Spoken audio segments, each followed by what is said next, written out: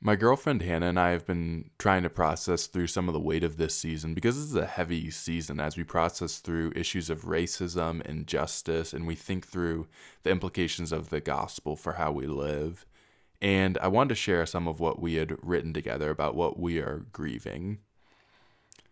I'm grieving the intentional deaths of black men and women which follow in the bloodstained history of prejudice, racism, and hatred in our nation. I am grieving that we are not only dealing with unintentional deaths caused by forces of nature, but that we are experiencing unjust and intentional deaths caused by the forces of evil, even within the human heart. I am grieving the prejudice, racism, and hatred within my own heart and mind. I am grieving that I cannot say that those problems only exist in the world outside of me. I am grieving for those that remain unconvinced that racism is still an issue within our nation. I'm grieving that any human being, regardless of race, ethnicity, or background, would be treated with less dignity than an image bearer of God deserves. I am grieving that suspicion is enough to make a black man in our nation fear for his life. I'm grieving the loss of innocence for young black and minority children whose parents have to explain why someone might want to hurt them. I'm grieving that on top of a global pandemic, many black and minority people are feeling the heightened weight and pressure of boiling racial tension. I'm grieving for black and minority friends who may be wondering who believes in the legitimacy of their suffering and who cares about their suffering. I am grieving that I am uncertain about how to speak about such weighty things in a way that correctly honors those that deserve to be honored and nuances the complexity of our world. I am grieving that I fear saying something wrong or being complicit. I am grieving for the law enforcement officers who serve faithfully and have served faithfully for years while dealing with some of the most difficult problems in our society, most of whom are utterly horrified by the actions of the police officers involved in the injustice done to George Floyd and others, and now must bear the weight of their trespasses. I grieve the villainization and threats faithful law enforcement officers must endure on top of their own griefs of life, this pandemic, and racial tensions. I'm grieving the riots, burning, and destruction of Minneapolis, the city in which I was born, and other cities. I'm grieving that the pain and grief of so many is so great that rioting seems a viable option. I am grieving that they have felt abandoned by the law and have thus abandoned the law to their own suffering, and are seeking to solve their hurt in a fruitless endeavor which perpetuates destruction. I am grieving the fragility of humanity and the uncertainty we all feel about how to move forward. I am grieving that Christ has not yet returned with justice and mercy in his hands to restore this world to the full reality of the kingdom of God. I'm grieving that many will look for solutions to our problems that will have nothing to do with Jesus Christ and his kingdom, which remains the only hope of humanity. I am grieving that many remain unaware of the peace found at the cross of Christ, who through his faithful endurance took upon himself the evil and injustice of humanity to bring peace with God and with fellow humanity for all those who find refuge in him. Wanted to share that before we got into our podcast and talk through some of these issues together.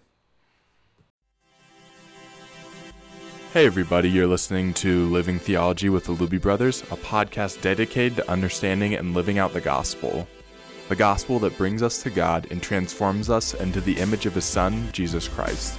We are your hosts, Doug, Greg, and Mark Luby.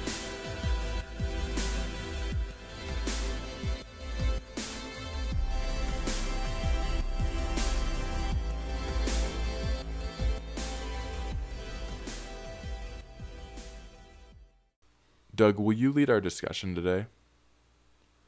I will, Mark. First, I wanted to say that I appreciate what you and Hannah were writing there, as it addresses so much of the grief, pain, and just complexity of all of this. This is a heavy, heavy season.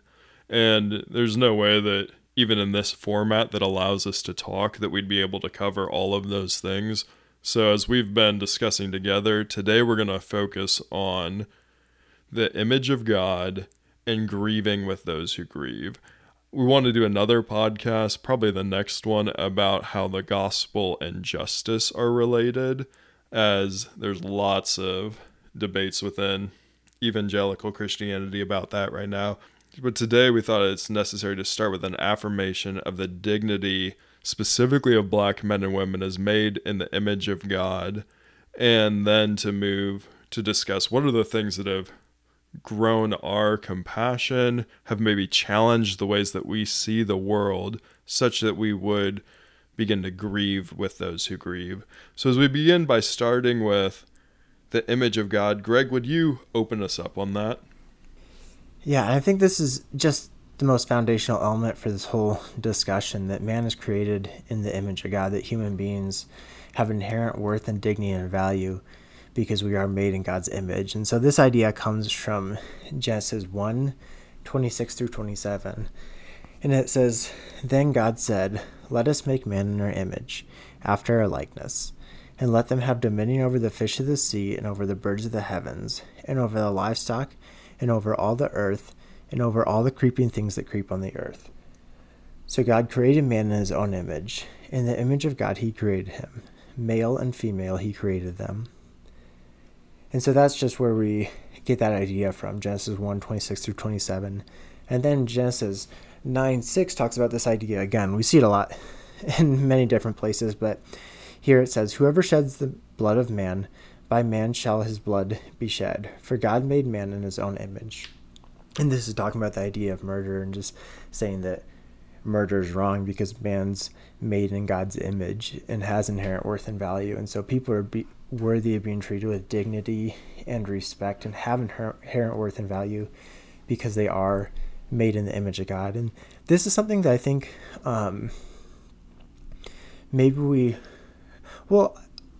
as I just see, I think that we inherently know this truth. I think that people know that people have inherent worth and value, unless we suppress it because of sin. But we have this in our hearts, knowing that people have value and worth.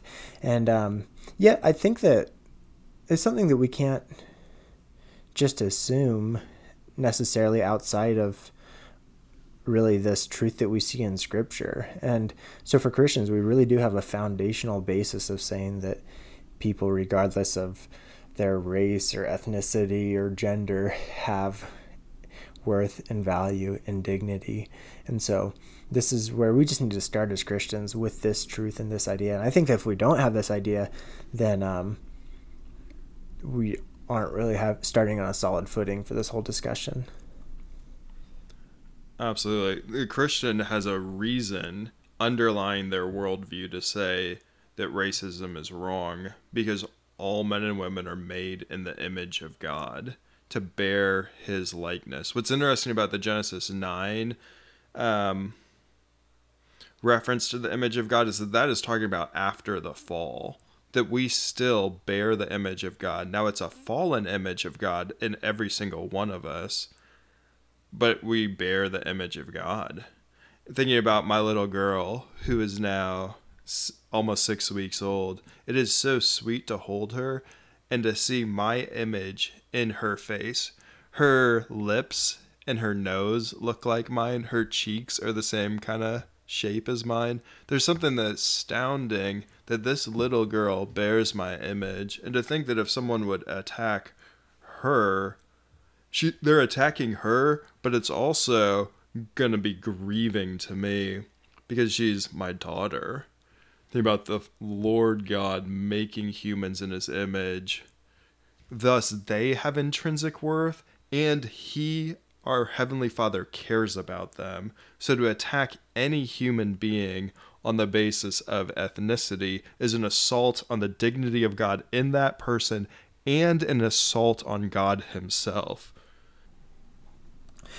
And as we think about that idea, I think that a lot of the tension that we're feeling right now, if not all of it, and is just a distortion of this image of realizing, understanding, and believing that all people are created in the image of God. And so as we begin opening this discussion, we believe that it's a distortion of seeing and treating people in the image of God that creates this tension, and that's found in many different ways. So we'll flesh that out a little bit more. Yeah. I think there is something that we're seeing right now, which is like you guys are saying, we do take it, and I mean this in a good way, for granted that everyone is an image bearer of God. It wouldn't be always maybe phrased in that way, but as we even think about Black Lives Matter, in thinking about that statement of Black Lives Matter, what's that affirming? That's affirming that Black men and women are image bearers of God.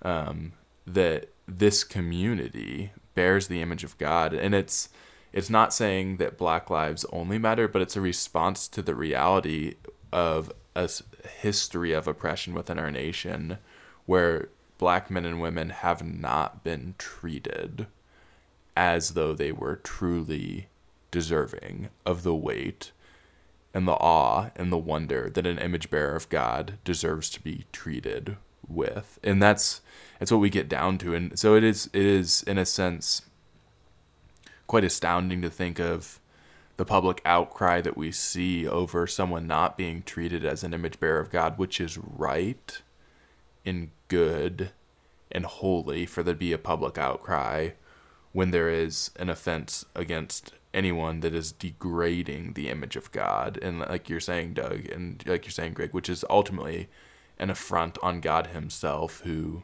made us in his image and assigned equal dignity, value, and worth to every human being. Absolutely. And back to the statement, Black Lives Matter, we need to affirm that in our society. Now, we don't affirm everything that the organization Black Lives Matter says, because their picture of human flourishing isn't a full gospel picture, but we stand alongside even that organization in the central point that their lives do matter.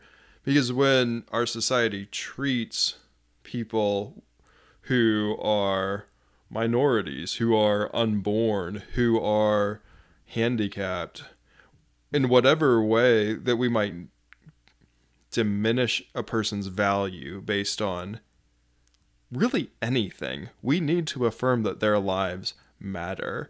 And I've been thinking a lot about the story of Hagar recently, and just the sweetness that the Lord saw her. So in Genesis, Abraham and Sarah mistreat their servant woman. Abraham, the hero of the faith, Sarah, a hero of the faith, have Hagar, and Abraham sleeps with Hagar. She gets pregnant. This was Sarah's idea, and then Sarah mistreats Hagar. Hagar begins to flee. And now you cannot get into a much worse spot in society than being a pregnant woman who is a servant fleeing after her abuse. And yet the Lord comes to her and promises her blessing. And she says that the Lord sees her. What a great God that we serve, that he would care about a woman like Hagar, who is despised not only by the world, but even by the heroes of our faith. Oh, man. And it's grieving to think that even a lot of the people that we would call heroes of the faith in centuries past have been complicit with this. But thankful that our God is one who actually does care. So even as we start with affirming the dignity of men and women, man, we're wanting to see people like God does. The God who sees and cares and comes to them. And now, how do we go about this? How do we bring about justice? There is so much in that I don't understand. But I think the first part is to see that the dignity of image bearers of God has been assaulted. And that leads us to grieve. Do you guys have anything else on being image bearers before we move into the things that have been challenging to our own worldviews and that help us to have compassion? I think one thought I would just add to it is seeing the image of God in Genesis 1 the fall into sin in Genesis 3, the affirmation in Genesis 9, I believe, where Noah, and, the shedding of the blood requires the shedding of blood because the image of God is still in people. And then looking forward to the promise that was given to Abraham, and the promise given to him is, "And you shall all the nations of the earth be blessed." From the beginning, from Genesis, God's promise has been every nation, every family upon this earth will be blessed through the promise that is coming to you, Abraham. That God has had a heart for the nations and for the people from the beginning. And then you see this come through Christ. In Ephesians 2, it talks about how this wall of hostility between Jew and Gentile, Jew being God's people whom he had chosen, coming ultimately down through Abraham into Israel, that God was going to bless Jew and Gentile, but the Jews who had been given this promise and carried it forward as God's chosen people, and then saying that this hostility, this wall of hostility between the Jew and the non-Jew, Greek is ethnos for Gentile, just meaning the ethnic nations, the other people, that dividing wall of hostility is ultimately broken down through Christ, who becomes peace with God and peace with man. And so Ephesians 2:1-10, talking about how Christ restores us to God, and then it goes on in the rest of Ephesians 2 talking about how this dividing wall of hostility is broken down as there is one new man in Christ, that all people are brought together in Christ. And then you again fast forward to Revelation, and you see men and women from every tribe, nation, and tongue under the earth around the throne praising Christ.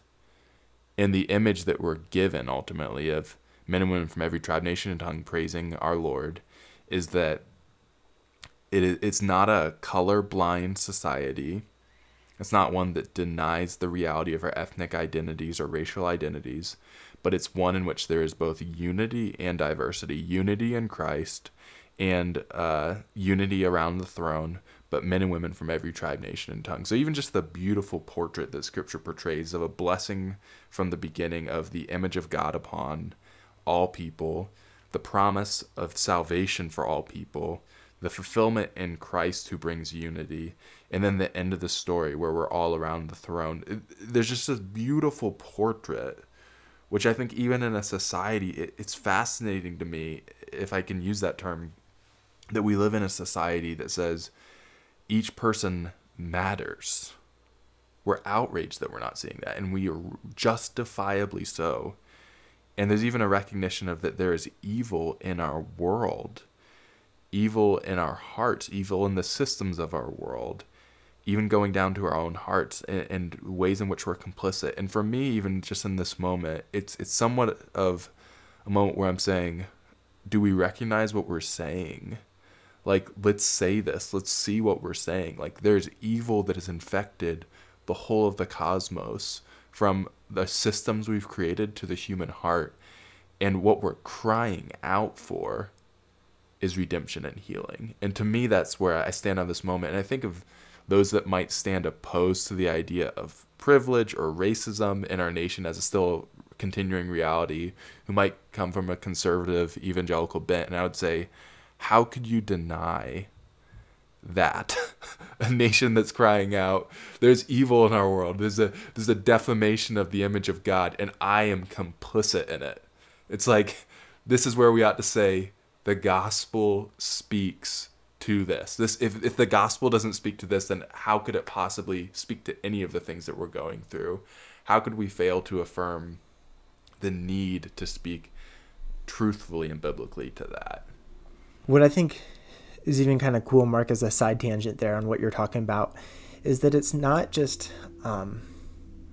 that we're all kind of equal and our background doesn't matter, but what we see in Revelation is that every tribe, tongue, nation, and language is gathered around the throne, and that's God's heart. And so there's even something unique about how every single person, every single culture, every single ethnicity will portray the gospel in a particular type of way that'll bring God glory in a way that God wouldn't be fully glorified without it. And so it's not like we're just all totally the same, but there's actually something really positive, and there's something that's glorious about different backgrounds, different ethnicities, that as Christians we should embrace because it's God's heart. And without that God wouldn't be fully glorified the way that he intends to be glorified through the world, through people that look different, through people that have differences in different ways. It will be beautiful forever to be the assembled people of God, one body in perfect harmony, but still remaining and living out who God has originally designed us to be in the diversity of cultures. It'll be sweet to see what that looks like in a world without sin. Even now, we can be so thankful for our friends from other ethnicities, cultures, backgrounds. My Malaysian friends helped me to understand so many things about the gospel that I often skimmed over as a white individualistic American, seeing their emphasis on the stories of the Bible, seeing their emphasis on community and relationships, seeing the ways that they prayed. There were so many things that my Malaysian friends, even some of whom were not Christians, helped me to see about what the gospel says. And there's a dignity to these cultures that we can often look over. Yeah. I think it's part of the reality where what racism ultimately is and what the problem is it is because some people would say, it's just, evil and good, and don't be complicit in evil, but do good. And yes, that's obviously true. But I think when we say racism, what we're specifying is the distortion of this. It's a distortion of a celebration of the unique identification of the image of God in each individual person, as well as a celebration and embrace of the unique cultures, ethnicity, and race that God has given to each person, which is why colorblindness doesn't work, because you're just denying the uniqueness of the giftings, talents, blessings that are given, across different cultures in the world. And you're saying, oh no, we're just going to be one culture, which if you're white, it's going to be white culture that you might be unaware that you're promoting.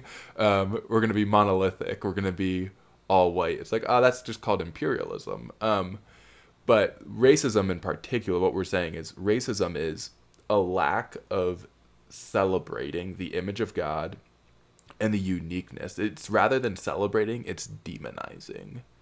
Rather than embracing, it's opposing. Rather than being for, it's being against the uniqueness that God has given. It's going into fear as opposed to celebration. So it's the revelation picture of every tribe, nation, and tongue. There's a unity with diversity, which is what is biblically affirmed. Unity and diversity. Oneness, one body, that we have more in common with our black brothers and sisters than we have with family members who aren't Christians. That's the type of reality of the oneness in Christ, but also a celebration of, I see you for who you are, and you're not exactly me, and I'm not exactly you, but we are brothers and sisters in Christ. And I think that racism ultimately is an affront to that celebration, to that understanding, to that love for what God has made and designed to be. Mark, that's helpful, because the biblical picture of peace is not just a lack of tension, where everyone kind of does their own thing and is free to do it, but it is being one body united in Christ. There's a positive aspect to this. And now, so much of our current issues is not only a lack of the positive, but also a presence of the negative, of our own natural self-interest that we see on our individual levels also plays out in group dynamics. I've been thinking about how sin has a corrupting nature. Sometimes I think about sin as an individual thing that I do, which it is, and there's choices to sin or not sin. But there's also, for me in my life, this downward spiral that sin can take that happens with addictions, where it perpetuates itself. And that happens on an individual level, but also on a national level, on a worldwide level. Sin has a downward spiral that goes further and further and further to where sometimes you don't even notice how much sin is taken. But it's interesting that often we think that a lack of tension is maybe the best that we can have. But the way that the gospel will ultimately unwind sin is to not only remove tension, but to promote peace, relationship, fellowship. And it almost seems impossible to believe that that's going to happen. Until Christ returns, it will not happen perfectly. But that is what we're living for, to undo what sin has done through the power of the resurrection of Jesus Christ, to be his church and his one body in the world, to live out his gospel. And that's what we want to give our lives to. We want to live out this theology.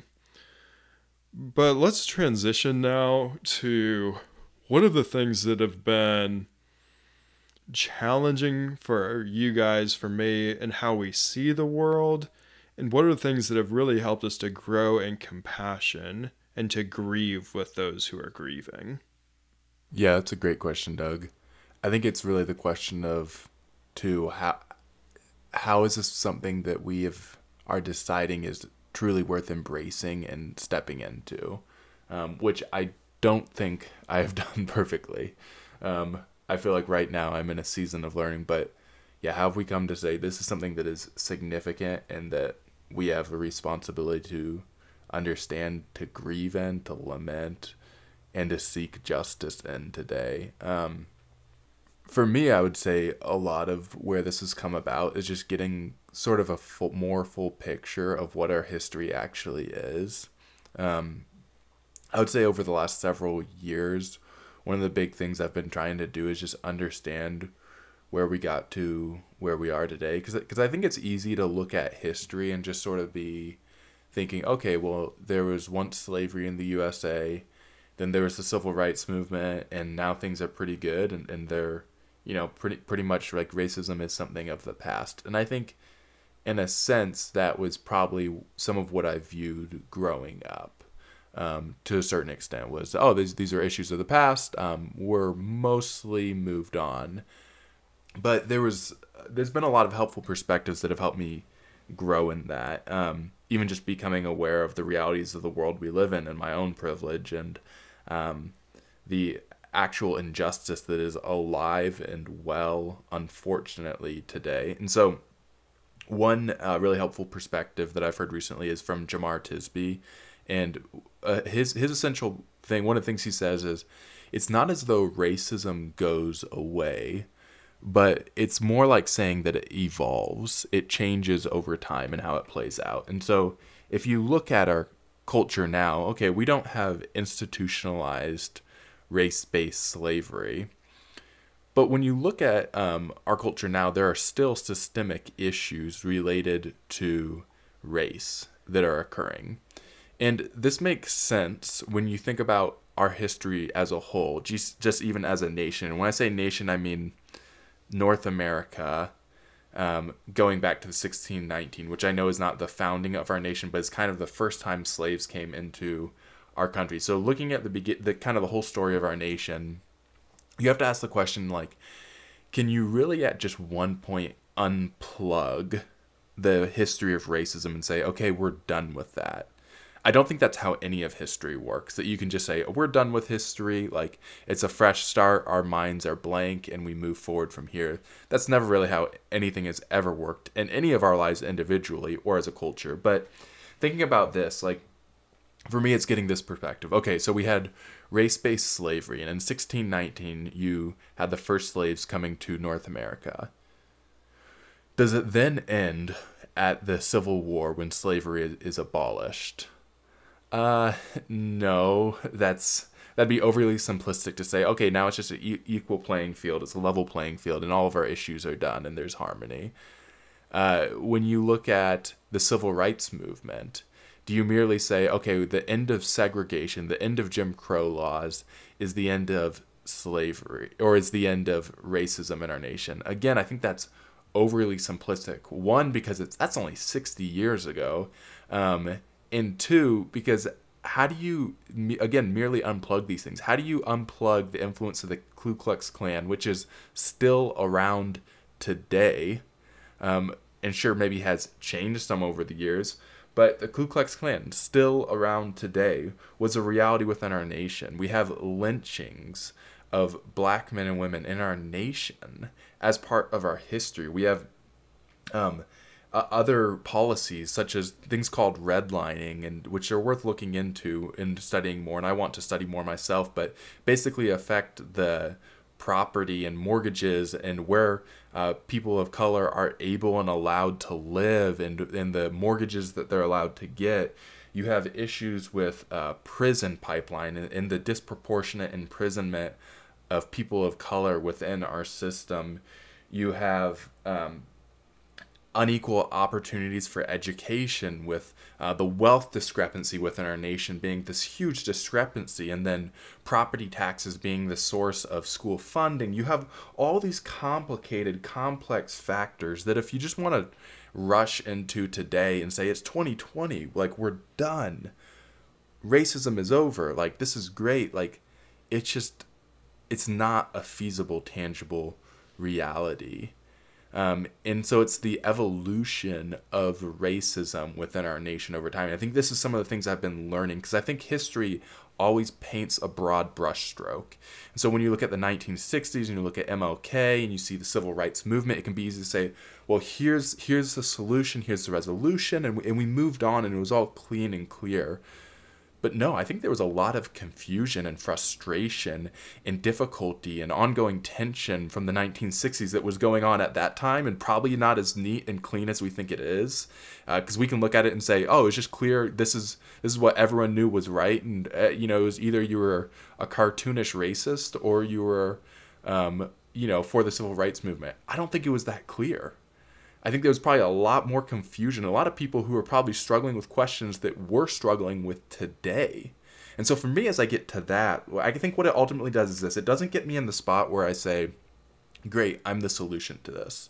I figured it out. I'm there. I've arrived. For me, I think it just deeply humbles me, because it challenges me to look at the systems we have in our world, look at the realities, to look at the death of George Floyd, Ahmaud Arbery, Breonna Taylor, to look at these deaths and say, what is unplaying? What's unraveling in this?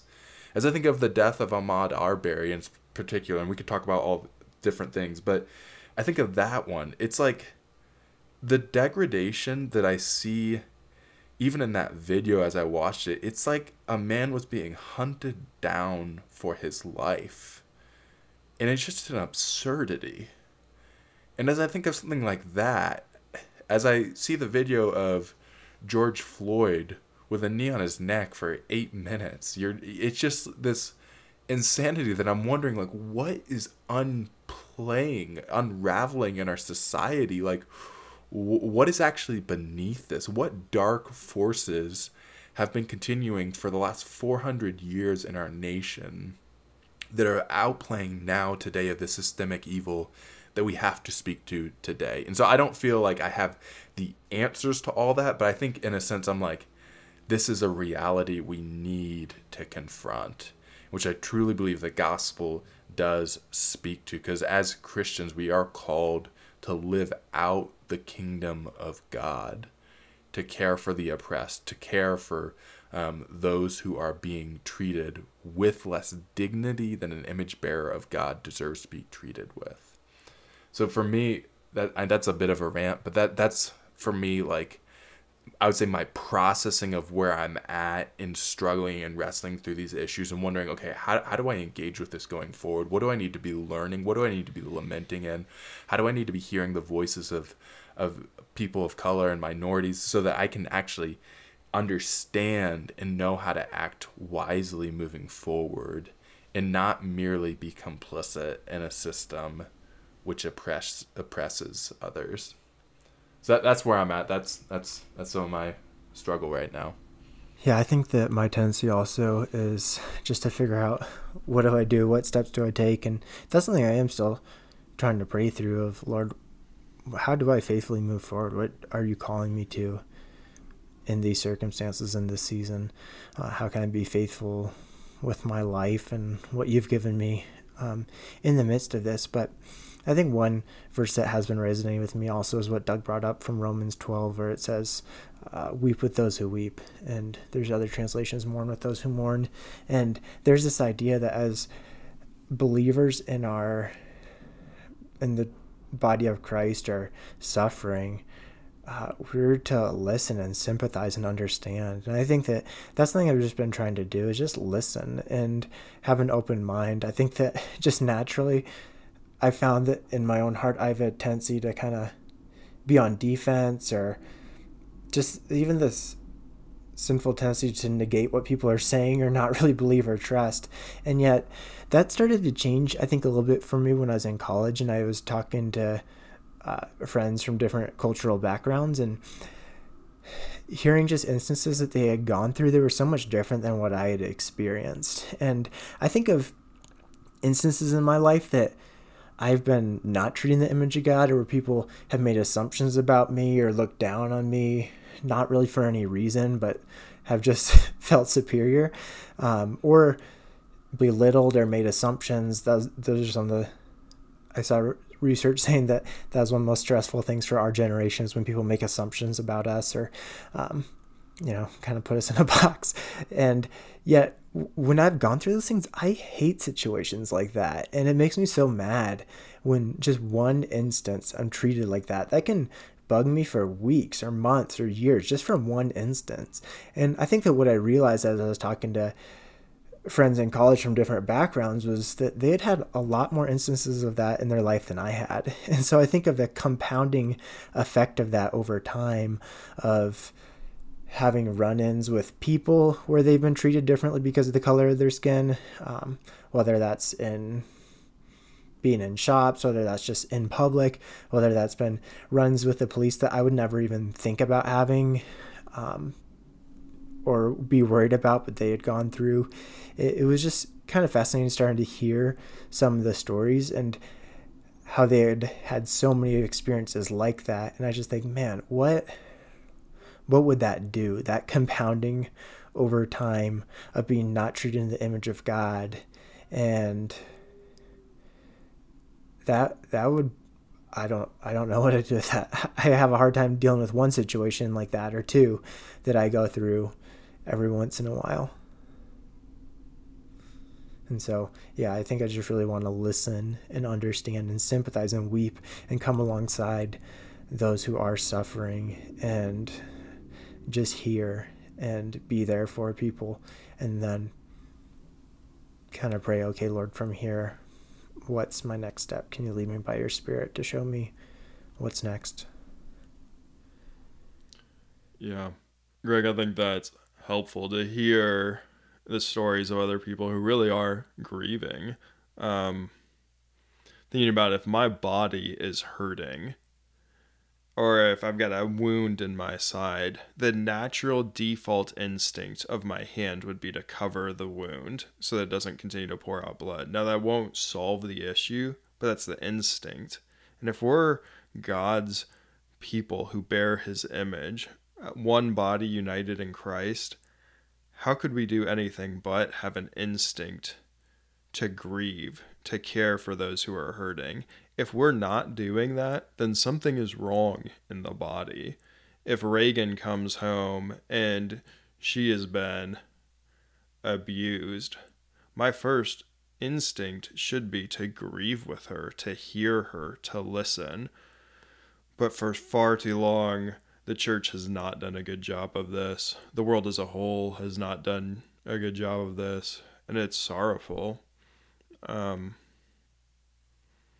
And I think another thing that's helpful for me is even just seeing that the suffering that people are going through today is not disconnected from the past. It's interesting that sometimes people want to move away from the past, but they only say that about other people's pain. If we talk about 9/11, people aren't saying, oh, let's just forget that and move past it, because we felt that pain and tension. So to say, let's just leave that in the past, or the things that happened to any of us as kids, they still play out in our lives. Or thinking about even the Holocaust, to say, oh, let's just forget that. There's no way that that could be repeated. It's like, no, it's very dangerous to forget the past, especially when it keeps happening. So to think that what's happening to George Floyd is totally disconnected from the 60s, or what happened to Emmett Till and what happened in New York City with a woman calling the police and making a false accusation against a black man, threatening his life.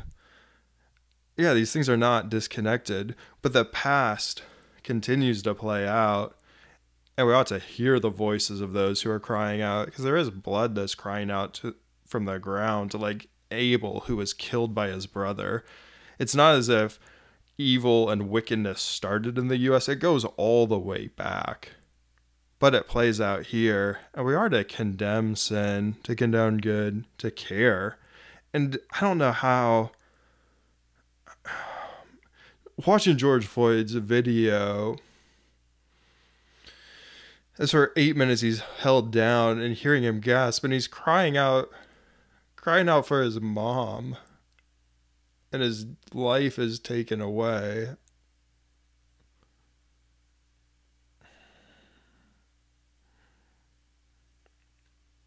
And I think about the realities of what a lot of people are going through in our country today.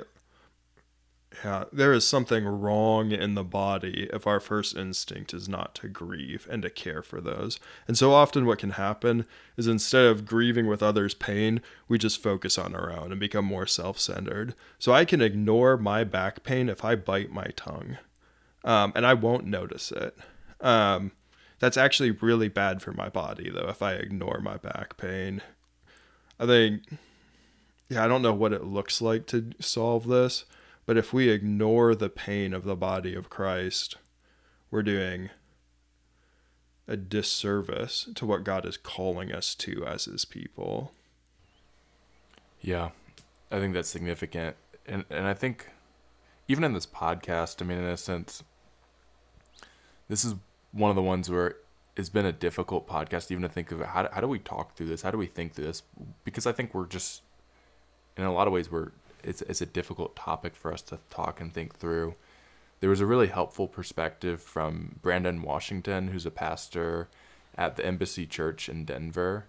And he was on a call, and he was talking through, and a perspective I thought he gave was so helpful, Doug, even as you're talking about caring and loving and feeling the pain, is talking about how sometimes our view of the gospel is like, oh, well, there will one day be a time when this injustice doesn't occur, when this injustice and evil goes away. But how he was sharing about how we actually view that the gospel does affect the way we live now. And that even if you think about a marriage, if you, Doug, were to say to your wife, like, Reagan, I know that I'm a terrible husband, but one day there will be a time when you're married to Christ and he's not going to be a terrible husband. And so just don't worry about the fact that I'm a bad husband right now. Like, that's probably not going to fly. It's like, No. The gospel should affect how you live with your wife today. It is hitting that relationship. It informs the way that you live and the way that you care and the way that you love and how we view justice and mercy and goodness and everything true and right. And even just talking about is, as we get into this conversation, we're going to talk more in future times. And I think we're going to talk more about what is the relationship between gospel and justice and mercy and those things. But even just I think right now, I think a lot of what we're doing is we're just trying, in a sense, to recognize the reality of this and share some of the ways that we've come to recognize it in our own lives, and even come to be humbled and saying, okay, let's not write this off. Let's not do what would be easy to do and think very little of it and say this isn't an important issue, and avoid the insignificant and important issues that are actually before us, in which the gospel speaks to. But I think right of even what we're trying to do now is just, even in a sense, just enter into looking and grieving at the injustice and the suffering that we have in the world, and recognizing and saying, okay, it's here. We need to lament in this. this should trouble our hearts. That's healthy. That's good. Thanks, Mark. Doug, would you mind just closing us out? Yeah. Along with the affirmation of the dignity of God in every man and woman, along with the need to grieve with those who are grieving, one of the things that is also being challenged is we need to have a more complete view of the gospel, of what it is that Christ came to do. He came to make his blessings flow as far as the curse is found. And Mark, I thought what you were mentioning for Brandon Washington is helpful, because none of us would say that a father mistreating his children is not a gospel issue. No, the gospel does speak to that. And when we move from individual relationships to systemic things, it does become more complicated. But the gospel does speak to every area of brokenness in the world. The gospel is all-inclusive in what Christ will eventually do, and inclusive in what he cares about doing through his church today. But we also have to say that justice today is not inevitable. That was one of the things that was helpful for me listening to John Perkins, saying that justice must always be fought for. It doesn't just happen. I think, Mark, as you were saying earlier, sometimes it can almost be this assumption that we had slavery and then the civil rights movement, and look, things are just going to get better and better and better. But that's not true. It doesn't inevitably happen. Justice today is something that must be fought for. We have to suffer like Christ did, as Martin Luther King did, to bring about the kingdom of God here on earth, because it's not a natural thing to think about others first. It's not a natural thing to grieve about others. It's not a natural thing to uphold the dignity of God in the other as much as we tend to do it in ourselves. But the gospel does give us the ability to follow in the footsteps of Christ, who put others above himself, who sacrificed and gave himself, so that he could reconcile us to God, reconcile us to one another, and bring about a total redemption of sin. So next time, as we get together, we're going to be talking about the gospel and justice. This is one of the ways that I would say that my picture of the gospel has expanded significantly compared to a decade ago, even compared to 5 years ago. And I hope that for all of us, we will continue to learn how great the gospel is.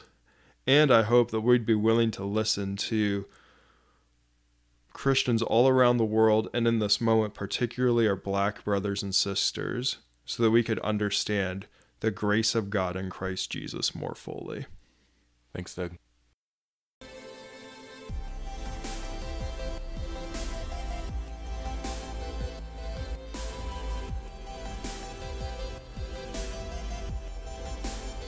Thanks for joining us for this episode. We hope it's of encouragement to you, and that you join us next time for another discussion.